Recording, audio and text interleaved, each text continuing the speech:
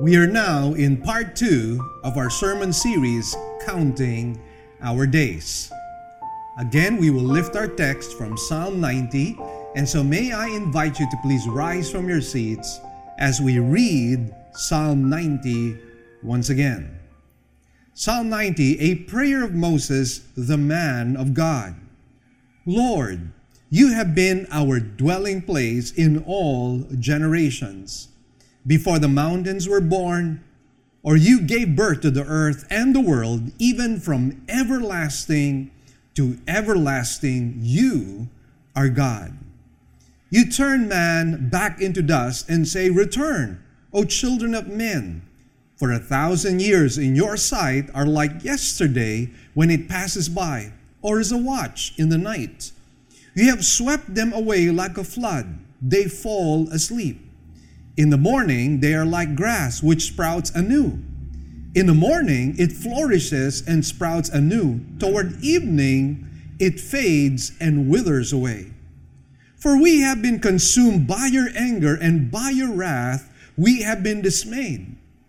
You have placed our iniquities before you, our secret sins in the light of your presence. For all our days have declined in your fury. We have finished our years like a sigh. As for the days of our life, they contain 70 years, or if due to strength, 80 years. Yet their pride is but labor and sorrow, for soon it is gone, and we fly away. Who understands the power of your anger and your fury according to the fear that is due you? So teach us to number our days, that we may present to you a heart of wisdom. Do return, O Lord, how long will it be? And be sorry for your servants. O satisfy us in the morning with your loving kindness, that we may sing for joy and be glad all our days. Make us glad according to the days you have afflicted us and the years we have seen evil. Let your work appear to your servants and your majesty to their children. Let the favor of the Lord our God be upon us, and confirm for us the work of our hands.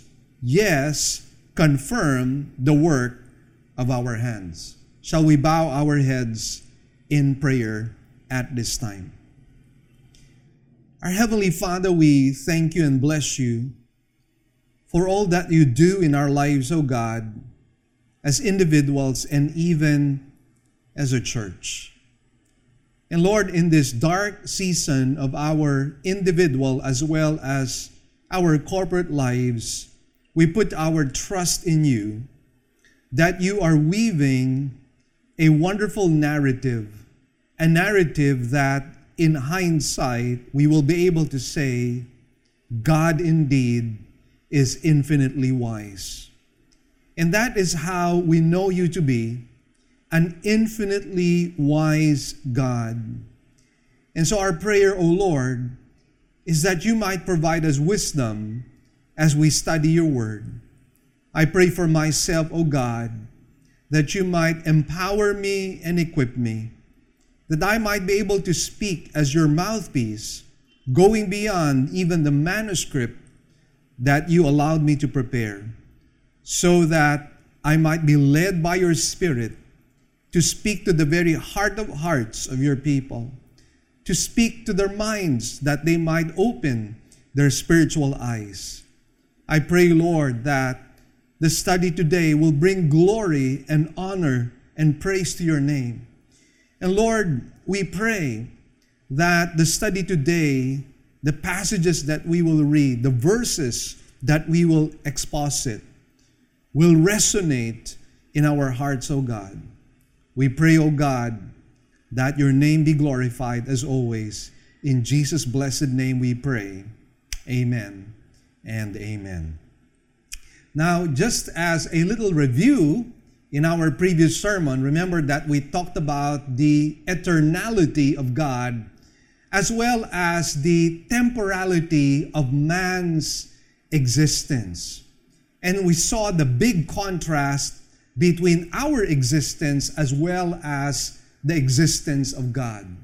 Having said that, one of the things that really saddens me is that we do not oftentimes have a proper perspective of our own lives. We fail to realize the brevity of our lives and that it teeters into a kind of eternal disaster that is prepared before the people who reject the Lord Jesus Christ. That is why James was spot on in his description as we find it here in James chapter 4, verses 13 and 14. It says, "Come now, you who say, today or tomorrow we will go to such and such a city and spend a year there and engage in business and make a profit. Yet you do not know what your life will be like tomorrow. You are just a vapor that appears for a little while and then vanishes away." Now get this, brothers and sisters. Look at what this passage is saying to us near the end. You are just a vapor that appears for a little while and then vanishes away. We are told in these same scriptures that we might get to live about 70 years, and at times, due to strength, we might even be able to live around 80 years old. If you go beyond 80, that in fact is a bonus.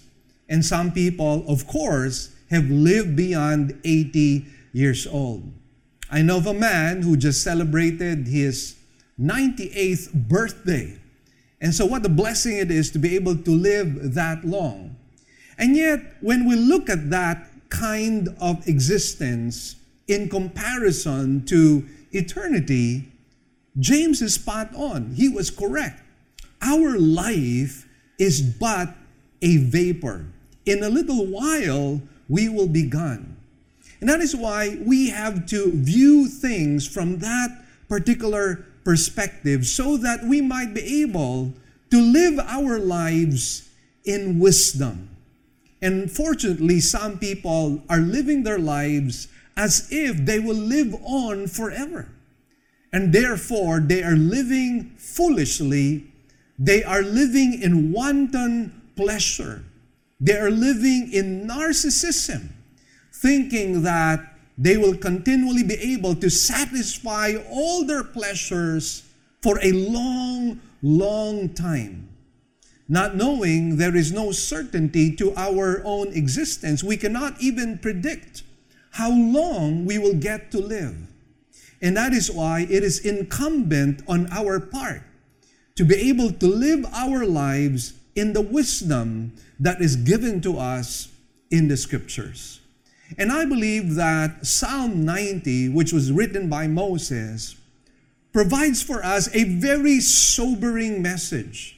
A message that hopefully will awaken us from our own spiritual slumber.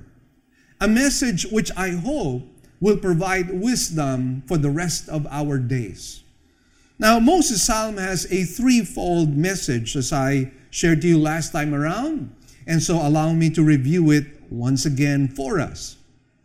Now, in verses 1 to 2, we talked about the eternality of God last time around. And then in verses 3 to 11, we talked about the temporality of man. And today, as we wrap up our third and final point, we will look at man's proper response and man's petitions for his short existence in verses 12 to 17. Now, going back to what I started off in our introduction, death and misery is part of our lives for the simple reason that Adam and Eve sinned against God. Now, you and I know, based on what scriptures tell us, that we have inherited his sinful nature. And therefore, our existence is characterized by shortness. And not only shortness, we know that our lives are beset with so much affliction. This is the reason why Jesus was overwhelmed with so much emotion when he was at the gravesite of Lazarus, his friend. And I would like to take you back into that narrative in the Gospel of John as we see the Lord Jesus Christ overwhelmed with emotion as he saw our own dilemma. And that dilemma is the dilemma of sin. So let's have a look at John chapter 11, verses 32 to 34. It says here, "Therefore, when Mary came where Jesus was, she saw him and fell at his feet, saying to him, 'Lord, if you had been here, my brother would not have died.' When Jesus therefore saw her weeping, and the Jews who came with her also weeping, he was deeply moved in spirit and was troubled, and said, 'Where have you laid him?' And they said to him, 'Lord, come and see.'" And in verse 35, the shortest verse in all of Scripture, it says, "Jesus wept." Jesus wept. Now that might be the shortest verse of Scripture in all of the Old and New Testaments. And yet, for me, if you ask me this question, it is a very eloquent message, a message that speaks bundles about the compassion of our God. It speaks about the fact that our God is not impersonal, but He is a God who sympathizes with us. He is a God who understands our pains and our sorrows. He is a God who is infinitely wise and realizes that in this dilemma that you and I have with sin, only He is the only solution to this problem that you and I have. And that is why this phrase, "Jesus wept," speaks bundles to me. It warms my heart. It makes me realize that my God cares for me, and that my God has a solution in place.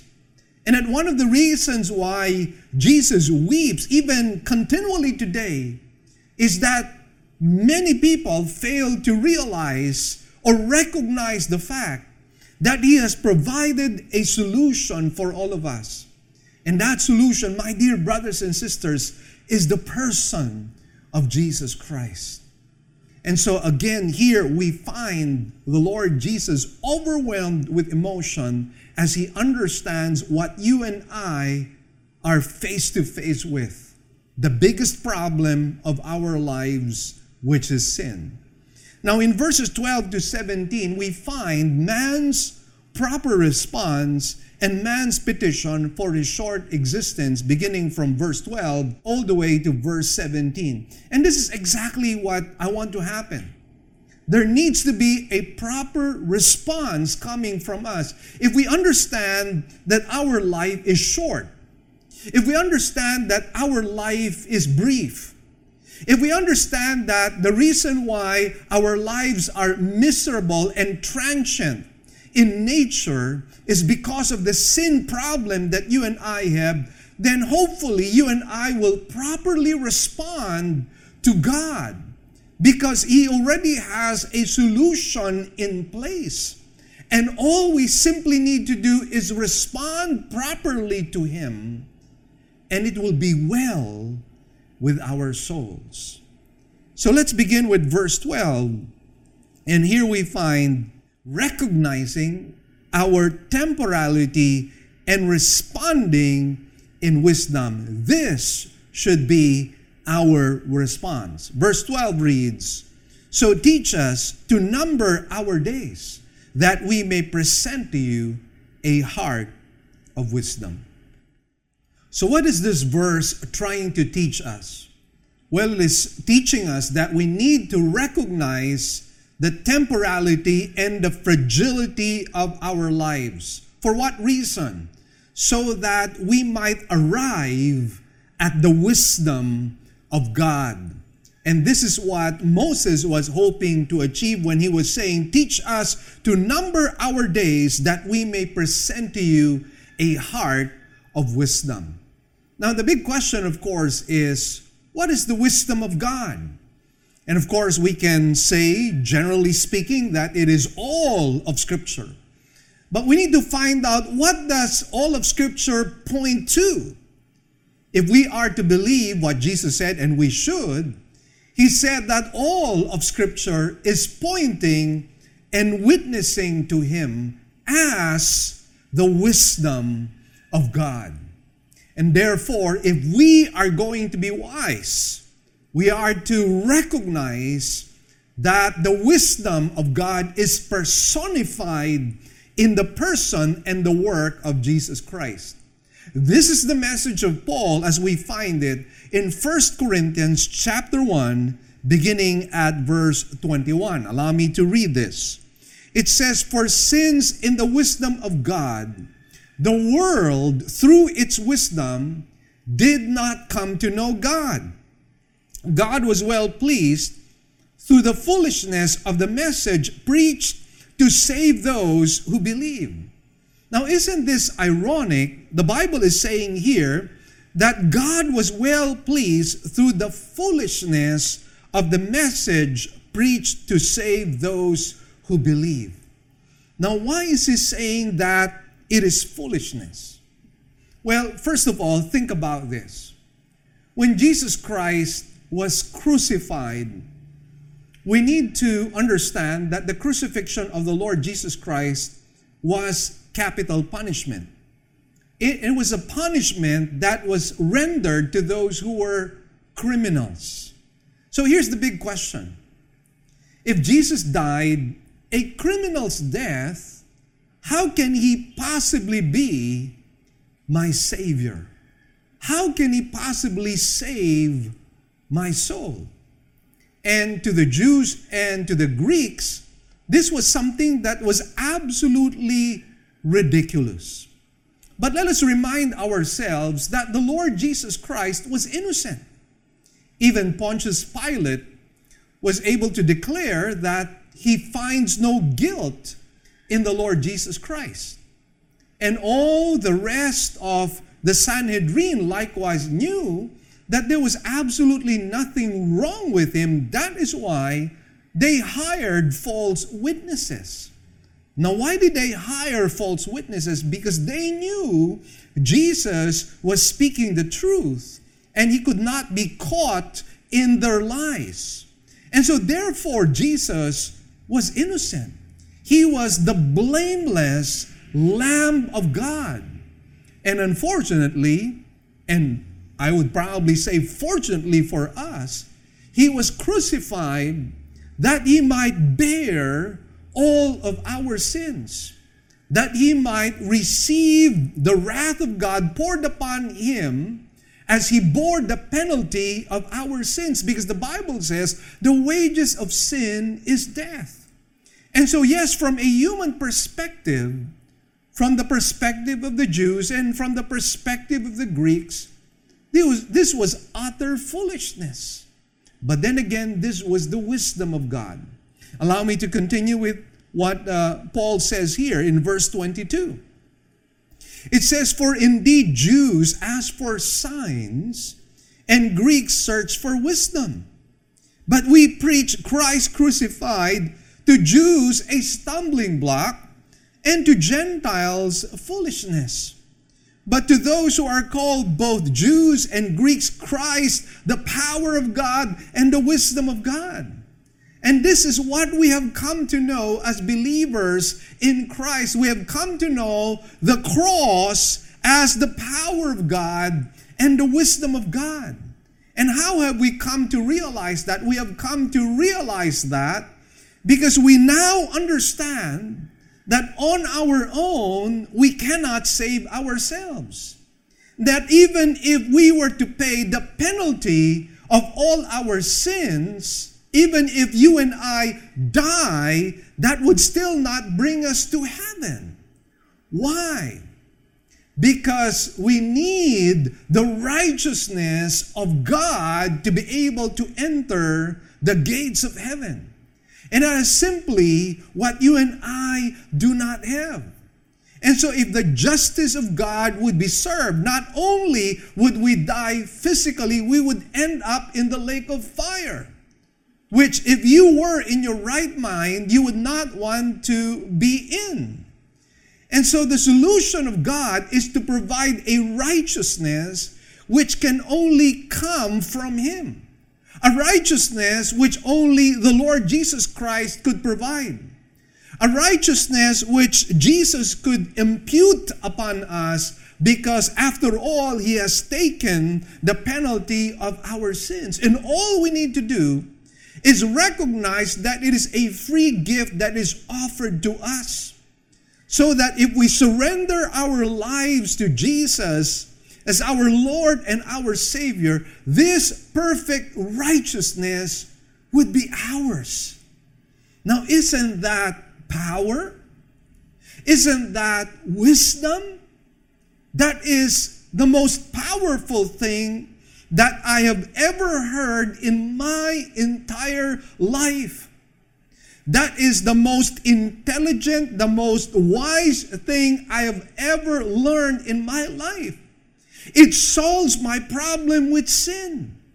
It solves my problem with this brief existence. It solves my problem with my sorrow and with my misery. It solves my problem with God, in whom I have become an enemy because of my sinfulness. And now, because of this power and this wisdom, I am a friend of God. I am now an adopted son of God. I am now a child of God. My name is now written in the book of life. And therefore, even if death comes knocking at the door of my life, I have no fear whatsoever, because I know it becomes my servant to usher me into the very presence of my God, and I come face to face with Him. Oh, the wisdom and the power of God revealed in the person of Jesus Christ. Verse 25 reads, because the foolishness of God, the cross, is wiser than men, and the weakness of God is stronger than men. What a beauty this is. What a beautiful tapestry this is. As I mentioned to you right at the very beginning. Oftentimes when we look at the backside of the tapestry of God, all we see is ugliness. All we see is a mess. All we see is darkness and difficulty. And that's exactly what seemed to be happening when John, from a distance together with Mary and other women, were looking from a distance at the Lord Jesus Christ crucified. There was ugliness as they saw Jesus, a bloody mess. There was ugliness in the fact that Jesus, the King of Kings, was stripped naked. And there were passers-by who were mocking and riling and saying all sorts of blasphemous things against the Lord Jesus Christ. All of that was ugliness. And yet what people did not realize, what the disciples did not realize, was that God was painting a very beautiful narrative. A narrative of wisdom, a narrative of power, a narrative of glory, a narrative that will change the lives of people from generation to generation to generation. It's been about 2,000 years when the Lord Jesus Christ was crucified, and up until today, we are still experiencing the power of the cross and the wisdom of the cross. And our lives have been radically changed. That which was perceived as weakness was the very strength and the very power of God to save all of us. Oh, the wisdom of God. It says in verse 30 and 31 of the same chapter in Corinthians, but by his doing, you are in Christ Jesus, who became to us the wisdom from God, and righteousness, and sanctification, and redemption. That is who Jesus is to us. He is our righteousness.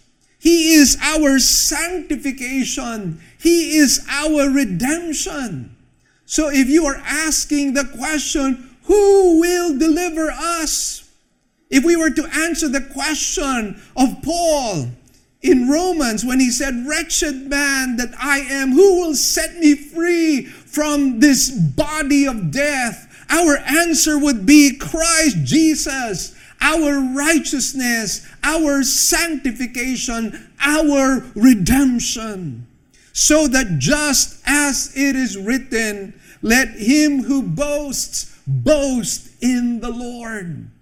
And so this is my prayer for you, that you might find Christ to be your sanctification, that you might find Christ as your righteousness, that you might find Christ your redemption, because he will never fail you, and you can be a child of God, an adopted son of God. You can be the friend of God.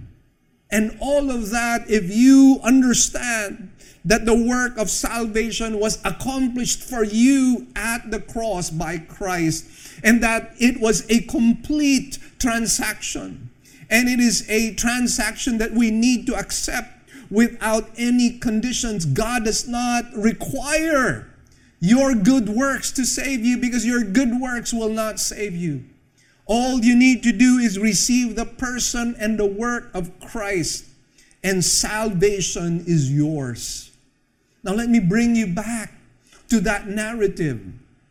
When Jesus was at the grave site of Lazarus, he had been 4 days in that grave. And obviously the stench and the bad smell was there in the grave already, for he had been there for a long time. And so let's pick up the story, that narrative, and let's see how Jesus saw the whole story. It says, John chapter 11, 21 and following, Martha then said to Jesus, Lord, if you had been here, my brother would not have died. Even now I know that whatever you ask of God, God will give you. Now Jesus said to her, your brother will rise again. And Martha said to him, I know that he will rise again in the resurrection on the last day.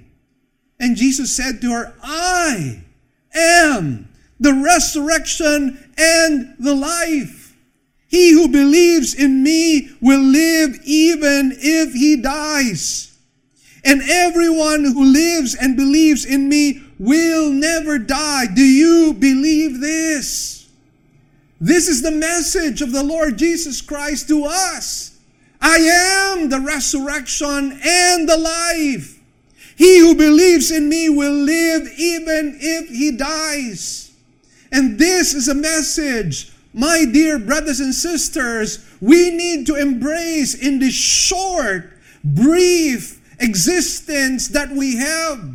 The transient nature of our own lives needs to embrace this fact that Jesus is the resurrection and the life. He is our hope.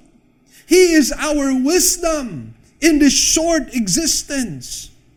And so in verse 38, here's what happens to prove Jesus' point, that what he has promised, he will fulfill.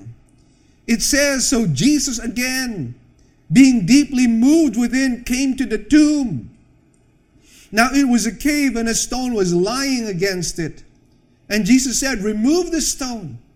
Martha, the sister of the deceased, said to him, Lord, by this time there will be a stench, for he has been dead 4 days. And Jesus said to her, did I not say to you that if you believe, you will see the glory of God? So they removed the stone. Then Jesus raised his eyes and said, Father, I thank you that you have heard me. I knew that you always hear me. But because of the people standing around, I said it so that they may believe that you sent me. When he said these things, he cried out with a loud voice, Lazarus, come forth. And indeed, Lazarus came forth. He was resurrected back to life, proving that what Jesus was saying was no fluke. It was the real thing. Jesus was promising something that he himself could back up. And friends, this is our hope. For whether we realize it or not, whether we like it or not, we will all die. We might be in denial. We might try to extend our lives to the best of our abilities, but we have no control of our own existence. The sooner we realize that we all have an expiration date, the sooner, my dear brothers and sisters, we realize that our hope is in God and in God alone. Our hope is in Jesus and in Jesus alone. And our dear Jesus Christ will fulfill every promise that he has given to us. If he says that we will rise back to life, then we shall rise back to life. And that is our hope. Jesus is the answer to death. Jesus is the answer to suffering. Jesus is the answer to sorrow. He is the answer to all our woes and our problems. He is the ultimate wisdom that Moses was talking about. And that is why if we are to count our days correctly, we will be able to live in this wisdom, and this wisdom is a person. And once we embrace Christ into our lives, the empowering of God comes upon us. He will change our heart of stone into a heart of flesh, and he will put his Spirit upon us to empower us so that we, like Paul, can say, I can do all things through Christ who strengthens me. And therefore, with that power, we can now live wisely in accordance to the will of God, in accordance to what Scripture requires, and it will be well with our soul. And this is what Paul was talking about, as he knew that the ones he was writing to, the Ephesian saints, had the power of God within them. This is what he said to them in Ephesians 5, verse 15, Therefore, be careful how you walk, not as unwise men, but as wise, making the most of your time, because the days are evil. Yes, brothers and sisters, we can live our lives in wisdom if first of all we have received the ultimate wisdom of God in the person of Jesus. And we will begin to live a life that is upright, a life that is correct, a life that glorifies God, and a life that brings the favor, the goodness, the blessing, the loving kindness of God upon us. Wouldn't you like to have that life? Now, in the light of what we have so far talked about, we find here in verses 13 to 17, the petition in the light of his short existence, Moses' petition, and even our petition in the light of our short existence. In verse 13, we find a plea for mercy. Verse 13 reads, Do return, O Lord. How long will it be? And be sorry for your servants. You see, we cannot change the world that you and I are living in. If we go to the book of Genesis, what do we discover? The world that you and I live in is a cursed world. It has been cursed by God. So whether we like it or not, although you and I might want to live life as if we were already in heaven, that cannot happen. You know why? Because the curse of God is upon all of creation and is upon mankind. So in other words, it is only a matter of time when you and I would in fact experience calamities, plagues and pestilence, famine, and so on. These are the realities that belong to this life. And therefore, what can we hope for? If that is what our earthly existence is going to be all about because of the curse of God, what then is our hope? Here's our hope. Our hope is we can pray. We can pray to the Almighty God. Our God is our Heavenly Father. And our Heavenly Father cares for us. And He cares for us like a mother as well. I recall what Isaiah says, that though a nursing mother might forget her own child, He cannot forget us because He has inscribed us in the palms of His hands. And therefore, God will never, ever forsake His children. So what can we do in this cursed world that we are living in? We can pray. And God hears our prayers. God hears our petitions. And this is what Moses understood. Yes, he knew that this world was cursed, but he knew that God was a prayer-answering God. And so we can pray and seek the face of God. And here in verse 13, repeating once again what it says, "Do return, O Lord, how long will it be? And be sorry for your servants." Here is a cry for mercy and God's undeserved favor. Now you and I know that we are all undeserving sinners. But because we have been redeemed, we have the ear of God. And because we have the ear of God, we can make our pleas before Him and cry out for His undeserved favor. Next up, we can plead for God's loving presence and joy in verse 14. Notice how Moses prays. "Oh, satisfy us in the morning with your loving kindness, that we may sing for joy and be glad all our days."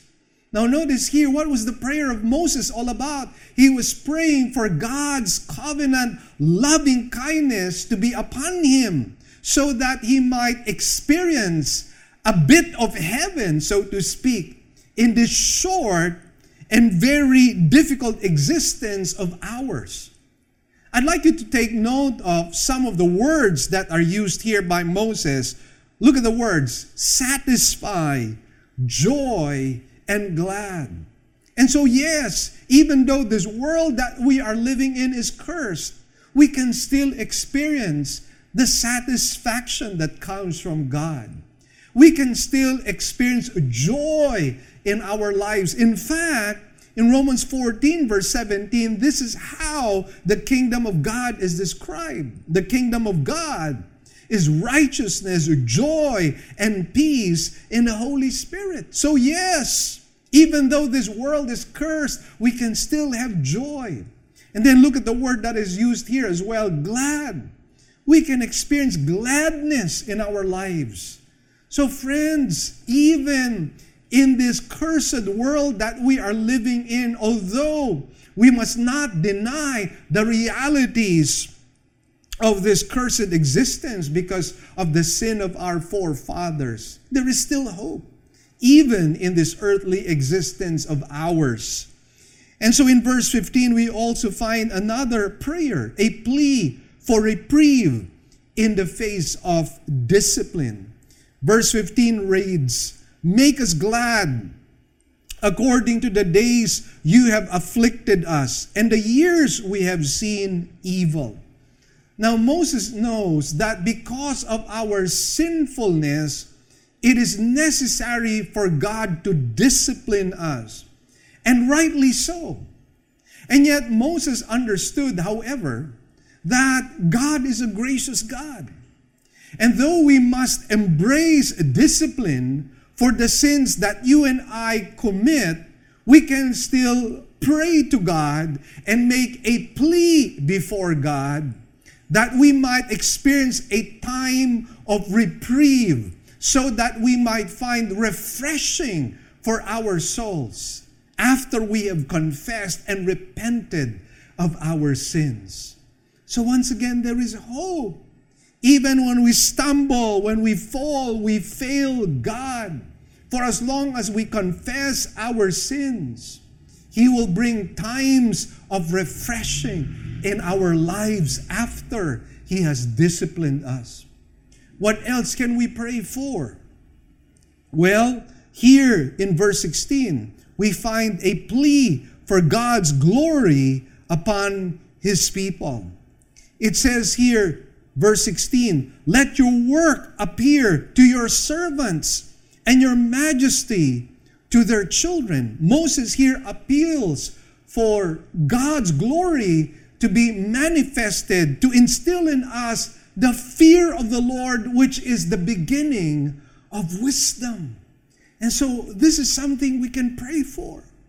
God's glory upon our lives. Isn't that what Lazarus experienced? Isn't that what Mary and Martha experienced? When Lazarus was resurrected back to life from the grave after he had been there for 4 days, they saw the manifest glory of God. And that is something that you can still pray for at this time, so that when you see the glory of God, the splendor of God, the majesty of God, it will instill in us great faith and the fear of the Lord. And as the Bible says, the fear of the Lord is the beginning of wisdom. We will be able to live our lives wisely because of the manifest glory of God. In verse 17, here is Moses' final plea.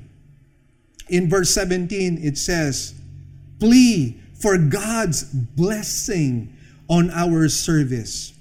Let me read verse 17.